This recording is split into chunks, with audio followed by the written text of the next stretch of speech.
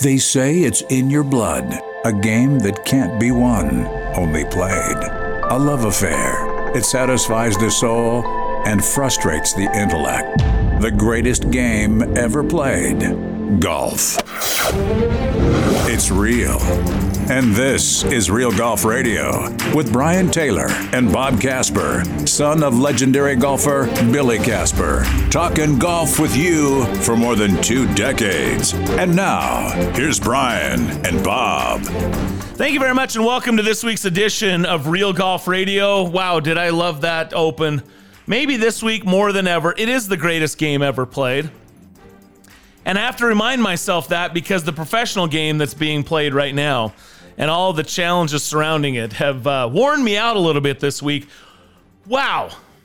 What a news week in golf. I don't remember a December that had the kind of news week around golf that we have had this week. The USGA announcing golf ball rollback, and Jon Rahm puts on a Live Golf Letterman jacket, hits Fox News to let everybody know he just took a bunch of money to leave the PGA Tour and go over to Live. Yeah, I think he wants to be the first billionaire Spanish golfer from Spain, and it's going to be pretty crazy to see what transpires and what goes on, especially with the framework agreement and what PIF is trying to do and what the PGA Tour is thinking and that kind of thing. This opens a big kettle of fish for the PGA Tour right now, and I don't think a lot of guys are happy about it, either the golf ball or this. I'm glad you mentioned kettle of fish because it does stink right now around here, and sort of makes you wonder what is the fan perspective? What are the fans going to think about all of this, and how does it affect that? What is the future of the PGA Tour?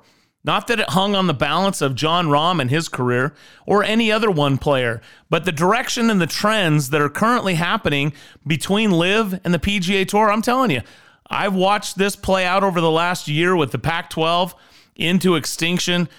Jay Monahan, on his interview that he did recently, he mentioned that this Live Golf is presenting an existential threat, and that's exactly what it is. This is a precarious time for the PGA Tour, and it must be navigated very carefully so that they don't end up in the same situation that the Pac-12 ended up in this year. Pac-12, by the way, over 100 years. Right? So it can happen. Yep.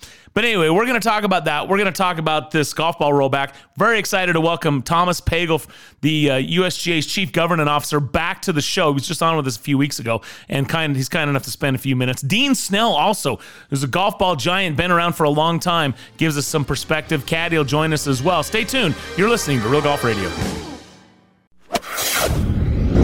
Now, back to Real Golf Radio with Brian Taylor and Bob Casper. All right, welcome back to the show. Brian and Bob with you here on Real Golf Radio. This segment is brought to you in part by Black Desert Resort. Check out blackdesertresort.com and find out about all the details of how you can play this new Tom Weiskopf Championship Design golf course right in the desert. Phil Smith, who architected it with the designer, Tom Weiskopf, said it's a perfect blend of Kona, Hawaii, and Sedona, Arizona. It really is spectacular with the black lava rock right there at the base of the Red Mountains and the green grass, white sand.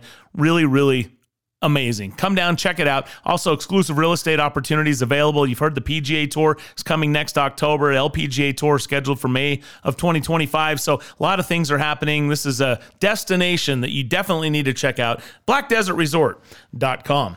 All right, thanks again for joining us here. So much to unpack. The USGA's announcement, Jon Rahm leaving to Live. I just wonder what your dad would think right now, Bob. I wish he were still around to ask him his perspective. You know, Billy Casper, a guy that won 51 times on the PGA Tour, and the state of the tour as it was back then.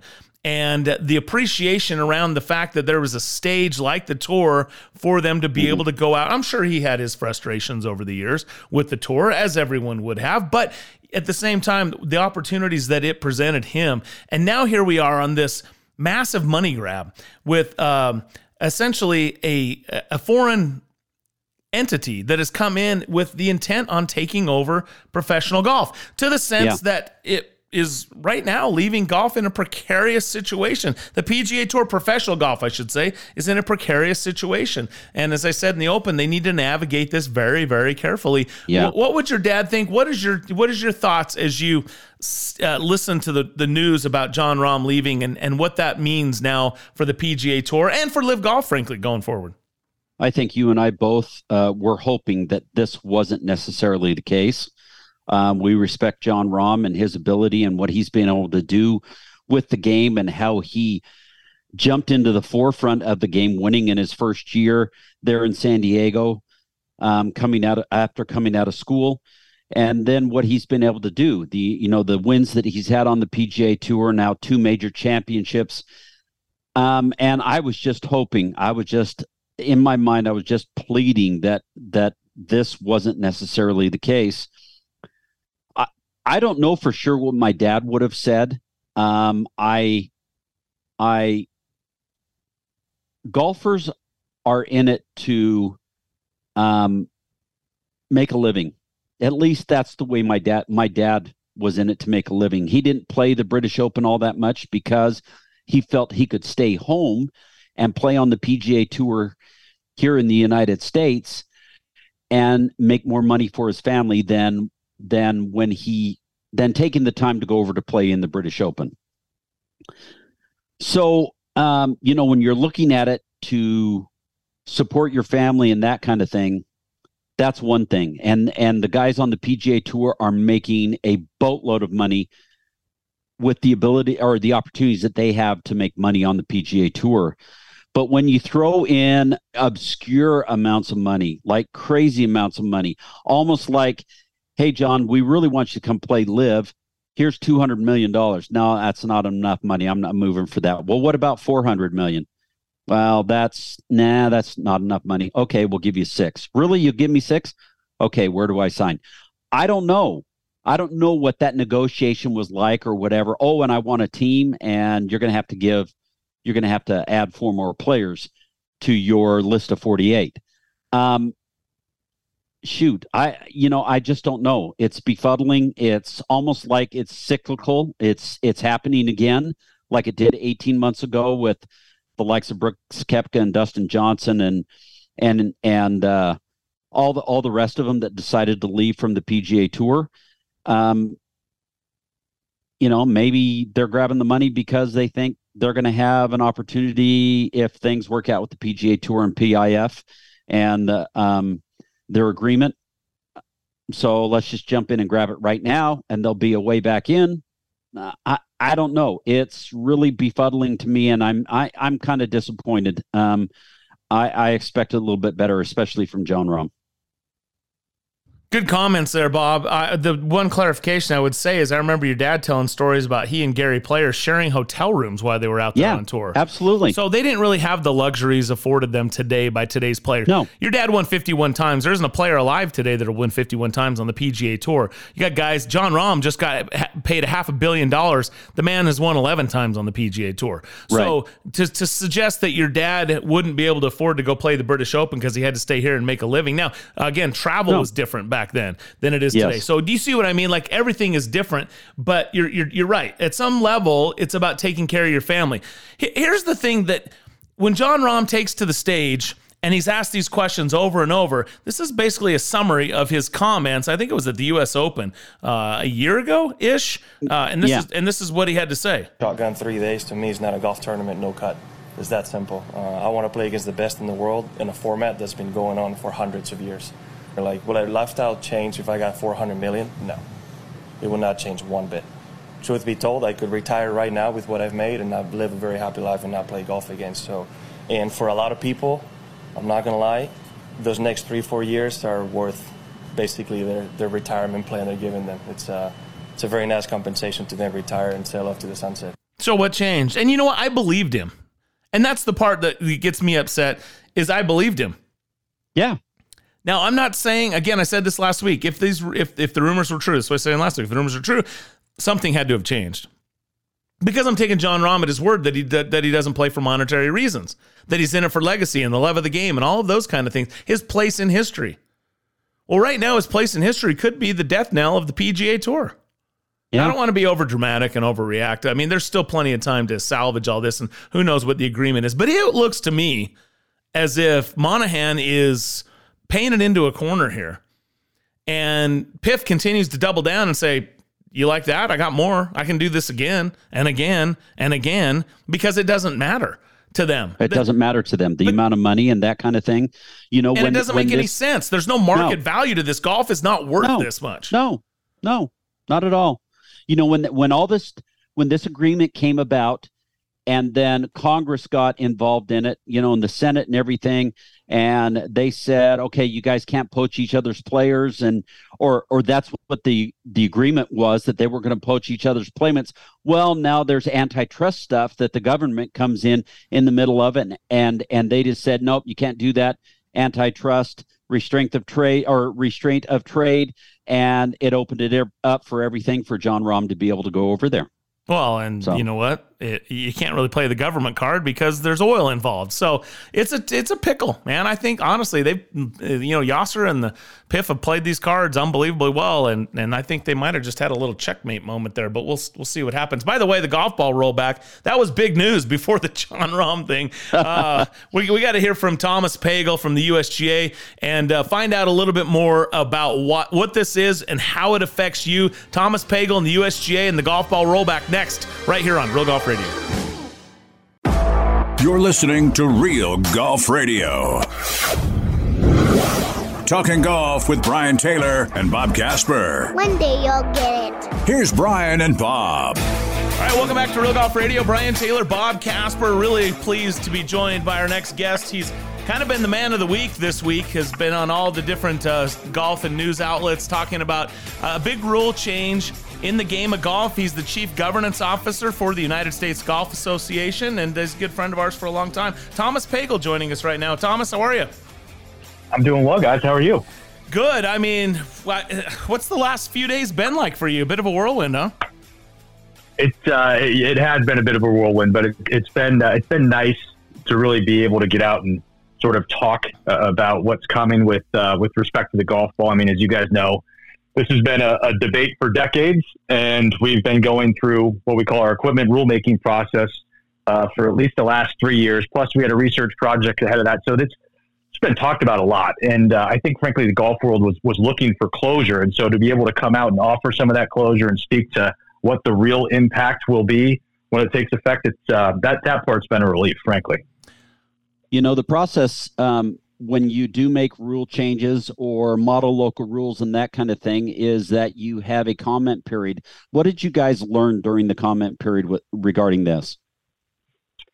Yeah, so I'll just step back. So what we announced this week is the overall distance standard, which is how we test golf balls. It's been in place since 1976. It's always been intended to essentially regulate how far a golf ball can go when it's used by the longest player in the game. So in 1976, we tested at a club head speed of 109 miles an hour.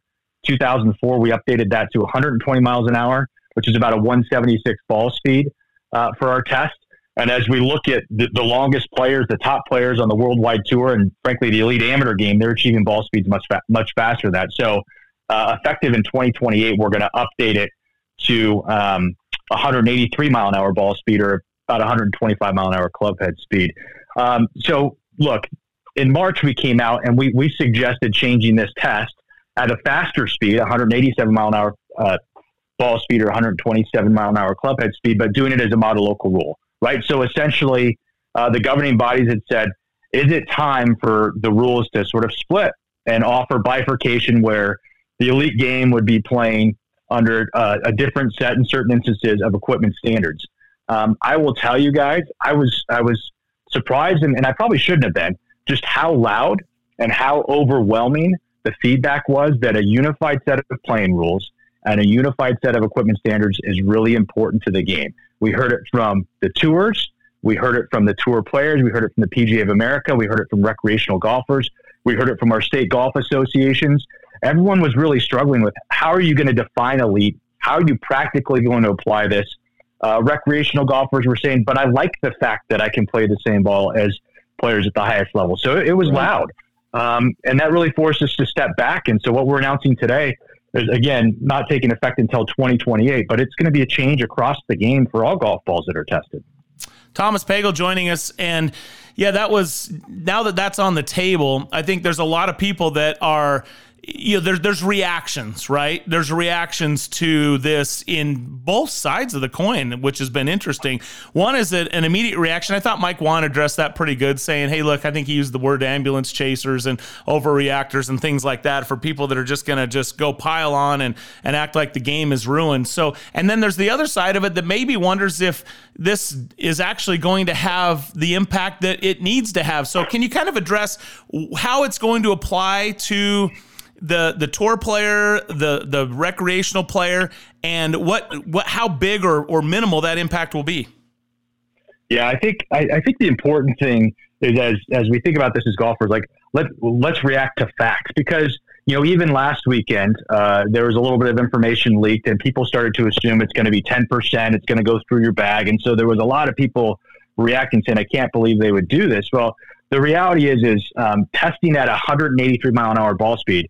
Let me step back. Another important part of the feedback we heard, again, this was across the game, was make sure you minimize the impact on the recreational game, which is, we committed to that when we issued our distance report back in 2020, saying any solution will have minimal impact. And so that's why we slowed that testing speed from the 127 mile an hour club head speed down to the 125. And at the 125 club head speed, the recreational golfer is going to see 5 or less yards impacted.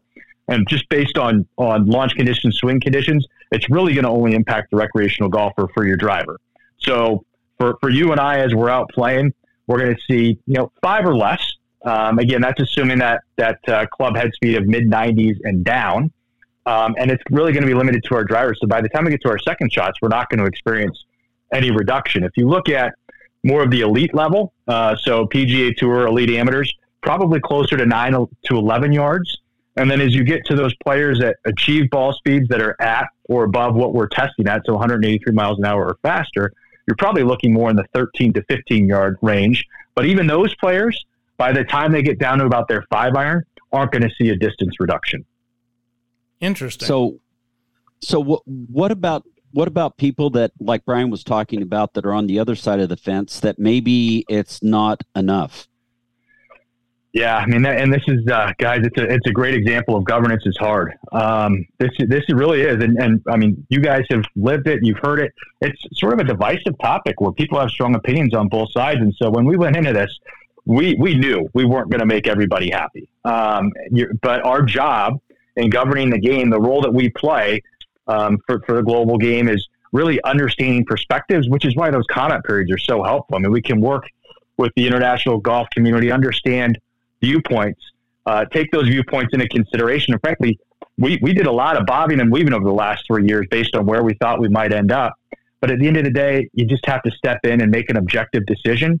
And the decision we wanted to make, really, our sort of the Northern Star, was how can we have meaningful impact with minimal disruption, right? So if we were to do more at the elite level, it would really have a greater impact on the recreational game. And we hear loud and clear the concerns people have, whether it's their own game or whether it's a PGA professional and their membership, about, I don't want recreational golfers losing distance. Well, if we try and do more on the high end, you're going to have a bigger impact on the recreational game. We didn't want to do that. But then we also have on the other side, a lot of people saying, just do less, right? Don't do so much, do it less and do it more often. And that one we struggle with as well. I mean, that's not really fair. And it's not fair to players to suggest, every 5 or 6 years we're going to be updating this standard and you're going to have to switch and figure out a new ball. And it's certainly not fair to R&D staff at ball manufacturers to say every 5 or 6 years we're going to revise the standard. So we really wanted to identify something that, again, would have that minimal impact on the low end for the recreational golfer, be meaningful enough to where it's going to reduce the longest players by 13 to 15 yards, and then we can just step back as a governing body, let the game evolve. We fully expect, I mean, this isn't going to stop distance. It might slow it, but it's not going to stop it. Fully expect that, 15 years from now, yardages will probably be similar to where they are now. And we might have to act, but at least in 15 years, we won't be 15 yards longer than we are today.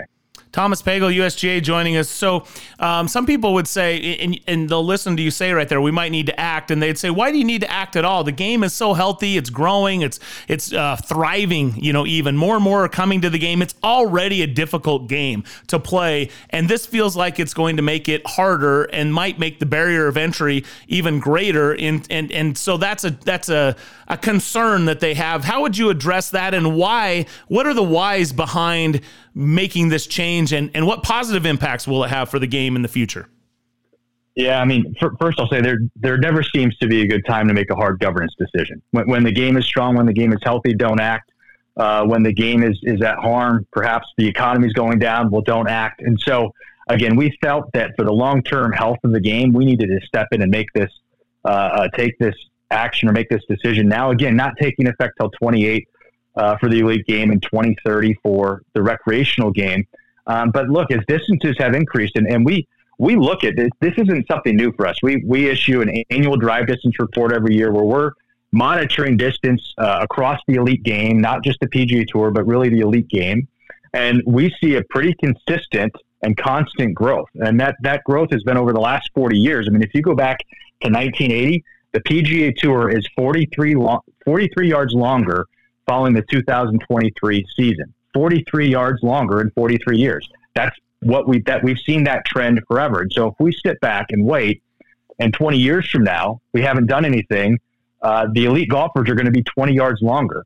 And there's a strong correlation that as golfers at the highest level as their distance continues to increase, golf courses continue to increase.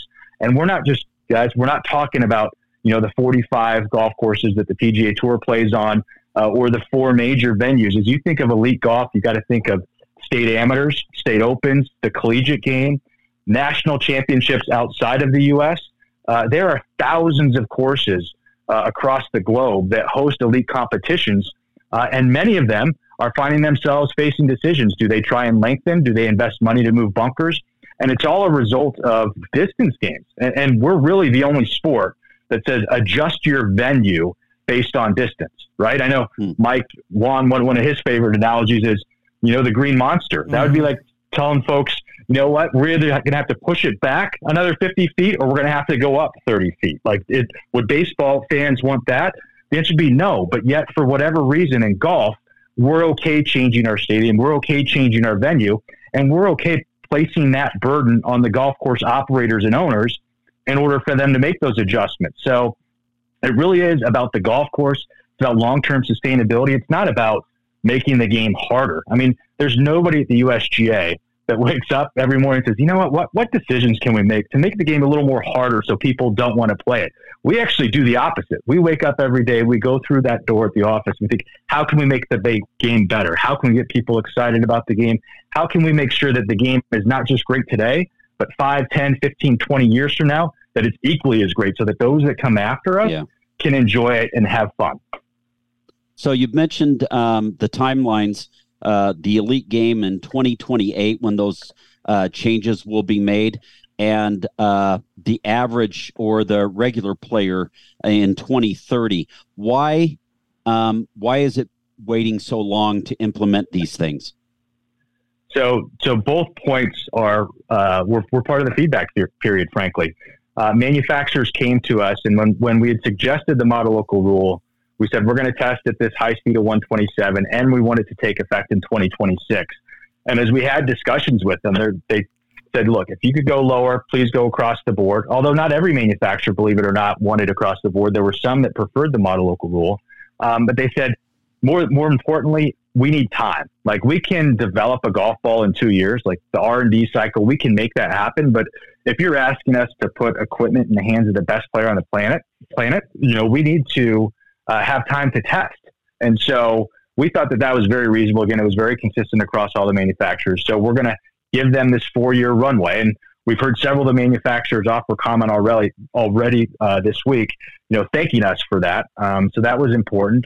And then that delay of 2 years for the recreational game, that's really just practical, right? Recreational golfers, you're going to have balls in your trunk, in your garage, in your golf bag. And we wanted to make sure that in 2028, 2029, go out, use those golf balls, play the game, enjoy the game, post your scores to the GIN system, update your handicap. and enjoy it and have fun. And 2 years' time, retail shelves will begin to cycle over. Those balls in your bag will cycle over. And by 2030, we would expect that everybody's playing the same balls. Thomas Pagel with USGA joining us here on Real Golf Radio. Big announcement. The golf ball will be rolled back. At least a distance correction. I'm not sure exactly how you're going to couch it, but that's the idea, right? It's going to come back. So I want to go back to this real quickly because people are reacting, and I just want to talk it through. It helps me to understand it, and hopefully it'll help our listeners as well. If I'm out on a PGA Tour event in 2028, and I'm used to watching my favorite player tee off and bust a driver out there 350 yards, I can still go out there and watch him hit it essentially 335 yards. Is that kind of how I'm hearing this? That's exactly right. And look, I mean, as we watch the best players, and even as we play our own games, it's really tough to discern between 340 and 350 or in our own games. If you're going to lose 3 yards, 232 versus 229. I don't want to minimize the fact that people are upset about change. I get that. But the reality is distance is still going to be an advantage. Guys are still going to chase it.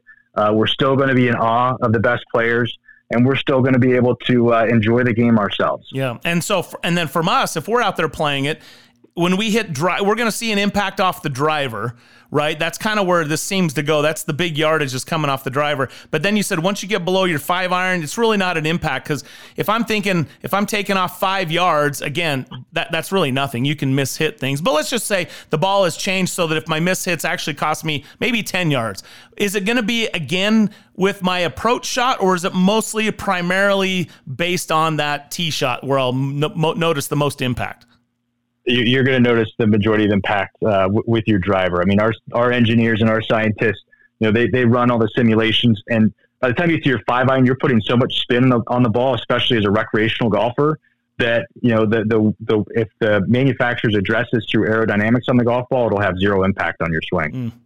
And the last thing I was going to ask you, how do you suspect that they will, change those things? Is it going to be aerodynamics? Is it going to be spin rates? Is it going to be core? Is it going to be or is that completely up to them?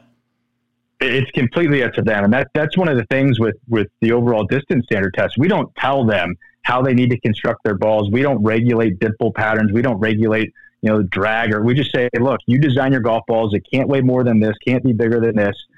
And when we fire it at 125 miles an hour, it can't go further than 320 yards. And then the innovators, the engineers, the individuals at the manufacturers that are really just so good, they're going to figure it out, and they're all going to come up with different ways. And yeah, we'll see how they approach it. Last thing for you, Thomas, is it seems like the faster you swing, the bigger the impact will have. Is that by any means going to encourage not swinging as hard? I know that sounds weird, or will you still hit it further if you produce more clubhead speed?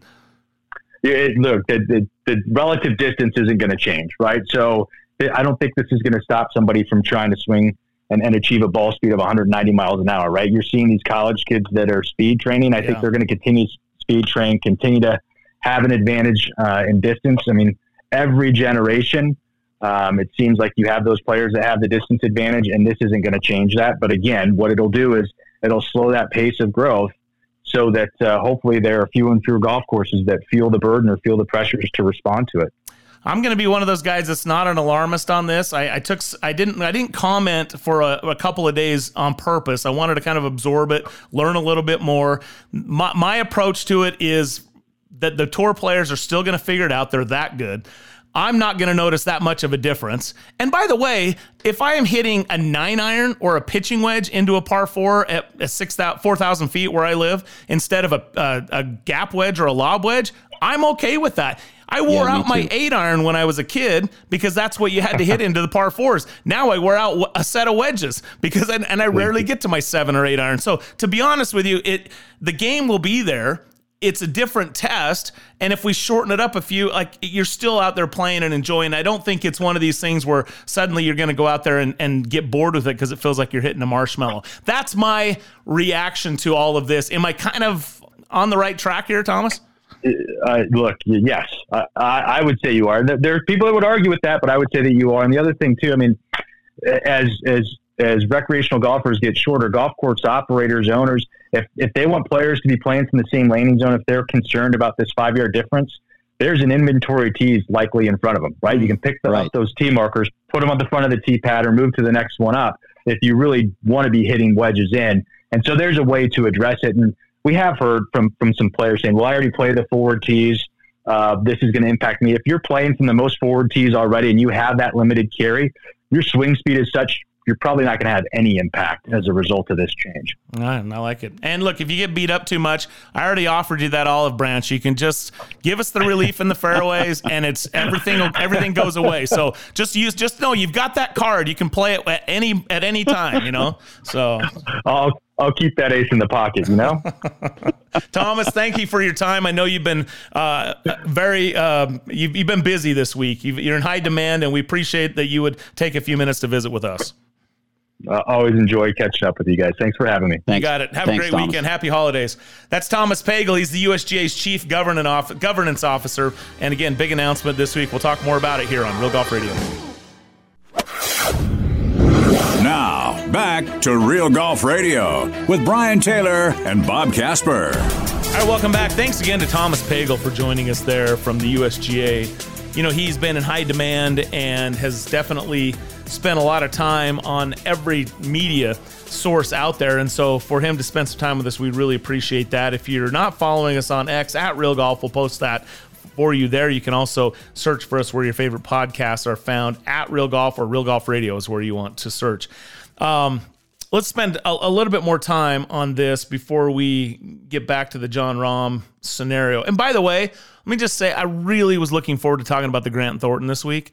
I really wanted to talk about that. I mean, Tony and Nelly are playing together. Super excited about that. And I think this whole format and this event is a positive step for the men's and women's professional games. And it's unfortunate that it's overshadowed by these two huge stories this week in golf. But nevertheless, talking about the golf ball, I said it there with Thomas.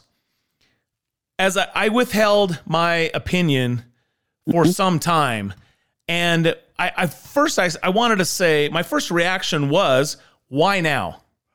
Why in the middle of the best era in golf? Things are humming along, man. There's more people playing. Things seem to be just going really, really well. Why mess with it? I guess that was my first question, my first reaction. And then I sat and thought about it. I wanted to learn more. I said, I'm going to withhold comment until I find out more. What does this really mean for the average player? And we're going to hear from Dean Snell coming up on the back nine, who owns over 40 golf ball patents. This guy was a super smart dude that was making parts for Black Hawk helicopters before he got into the golf industry, and worked on the first Pro V1, tour professional stuff, all the way to 18 years with TaylorMade. Now he owns Snell Golf. But so this guy knows a thing or two, so we'll talk to him about that. But I wanted to know, what is it about this that is going to affect me, and how is it going to affect my viewing of professional golf? And what Thomas explained there, and my understanding is, because whenever a golf ball rollback was mentioned, it was like, oh yeah, people are really going to love going to watch professional events when the best players in the world can't smash it out there. Like, that's what we love to see. Well, it sounds like they're going to be able to still smash it out there. So that's the first thing. Second thing is why mess with the game's hard enough? Why are you messing with me? I'm just a nobody guy. Why do I have to now hit it shorter? 5 yards or less? Really? 5 yards or less? And I get how cheeky it sounds to move the tee box up 5 yards, but that's essentially how insignificant or inconsequential it actually is to the average player. Now, that's why I phrased the question as to, well, what about those that are saying, why do it if it's going to be that inconsequential? But I do see that it slows this trend down, and the point that they made that you can always move tees forward, we're just running out of room to move tees back. I actually can appreciate that. And I don't think it's the big jump off a ledge, have a big fit that some people have made it out to be. I think the game can be just as enjoyable. I mean, that's my perception of it now. Maybe when it all rolls out and comes out in the wash, I'll be like, oh man, that's way worse than I expected it to be, or that's not at all what I thought it would be, and it'll impact me a little more, and then I'll have a reaction then. But we'll find out more about that from Dean Snell. But that's my take. I don't know if you agree with that or disagree with that. Well, when this all started to come about initially, you and I talked about it quite a bit on the show, and we talked about a 10% decrease or a 20% decrease across the board. And those numbers were staggering as far as what could happen as far as rolling the golf ball back. But when you're talking about, 15 yards for the elite players game, anywhere from 3 to 5 yards for the everyday amateur player or other players in the game, I don't know. That's why I asked the question, is it enough? Did you do enough with what you were trying to do in making this? And it seems to me like they're not trying to roll it back. It seems to me like they're trying to stall it, to stop it, and to give it a little bit of a hit so that it doesn't continue to escalate as fast as it's been going. All they did was hook a heavyweight trailer to or maybe not even a heavyweight, but a slightly weighted trailer. Yeah, barely, right? It's still going. It's just slowing down just a little bit. So and the thing about it is, with engineers and all that kind of thing, they're going to push it to the limit and get it to the limit. The players are going to adapt, and before too long, we're going to be right back to where we're right now. Did you see the caddy's video that he sent out that was from Golf Australia about oh shoot, I forget the name of the tour pro now. Anyway, he was there with an older tour pro from Australia and a commentator, and they basically went through a little exercise where he hit his current gamer and current, driver and ball. And then they went persimmon driver. And then, by the way, this was a brand new persimmon driver. Took the plastic. So it's not like an old aged thing. So he goes persimmon driver with current ball. And then he went persimmon driver with old ball. Yeah. And then current gamer driver, old ball. And I'll tell you what, it's all about the spin. That's what it did. That's what it is. And then with the ball, because of the persimmon driver being smaller, he teed it down, which, by the way, Dean Snell's going to talk about. And when you tee that ball down, now you get a little steeper on it. And this guy's like, it took him a while. He missed it right and left and all kinds of spin. But what he did as good athletes, he started to slow it down a little bit so he could control it a little bit better. So it's interesting. There are different ways of trying to affect the game. It's a completely different game. And I think what I learned from that is the players will adapt to whatever's put in front of them. And today's players have learned how to just put as much club head speed as possible because it doesn't even matter if you don't hit it on the quote unquote on the screws with the driver anymore. And the balls don't spin very much. And so even if you mishit it, the COR or whatever is going to keep it in play, and the golf ball isn't going to spin offline. So that's how you had to do it. And Bob, they were saying Bobby Jones would have learned how to play the game that way if that's the equipment he had to play at the time. Listen, I grew up playing persimmon drivers. I grew up playing wood drivers, and wood fairway woods. They were so much more difficult. There was bulge and roll for gear effect in the golf club. Okay, the golf club had a little bulge to it right in the middle because that's where you wanted to hit it. Hit it on the screws. And the screw was the insert that was in the middle of that persimmon golf club. That's where that term came from. So if you hit it in the toe, gear effect would bring it back from right to left, back to the middle. If you hit it in the heel, gear effect would bring it back from left to right. That's how that golf course or that golf club was set up. Well, as golf clubs kept getting bigger and bigger, faces became flatter, and the sweet spots became bigger, and that's what we've gone to. You had to time it a little bit better and swing it not as hard with that persimmon club and with the gear effect and everything. And now you can just go ahead and flail at it and hit it as hard as you want, and swing at it as hard as you want. And that's what creates all the distance and why we've had all these advances in distance. It's fun too, by the way. It's more fun hitting today's drivers than it was hitting those persimmon drivers. The purists will argue that point. There is something sweet about it. I get it, but it's a lot harder and it's a lot more fun now to just go ahead and bust it out there. We got to take a short break. We'll wrap up hour number 1. More on this topic on the back nine. As I said, Dean Snell still to come. So stay tuned for that. You're listening to Real Golf Radio. You're listening to Real Golf Radio.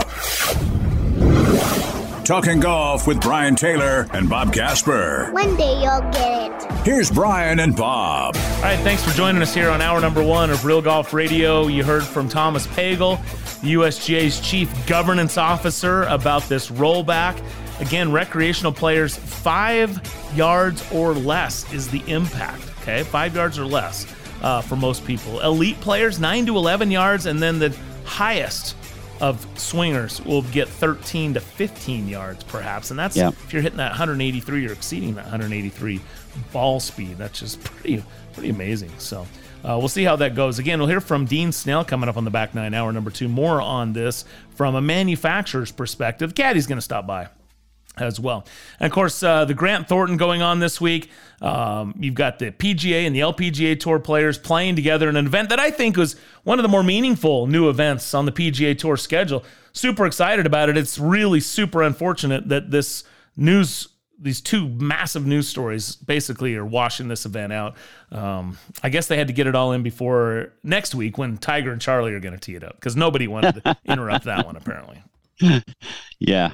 And wow, like you said, we haven't seen this in probably our 24 years. We haven't seen this type of a December happen as far as news stories. Yeah, there's no question about it. We'll talk more about it on the back nine, hour number 2 of the show next.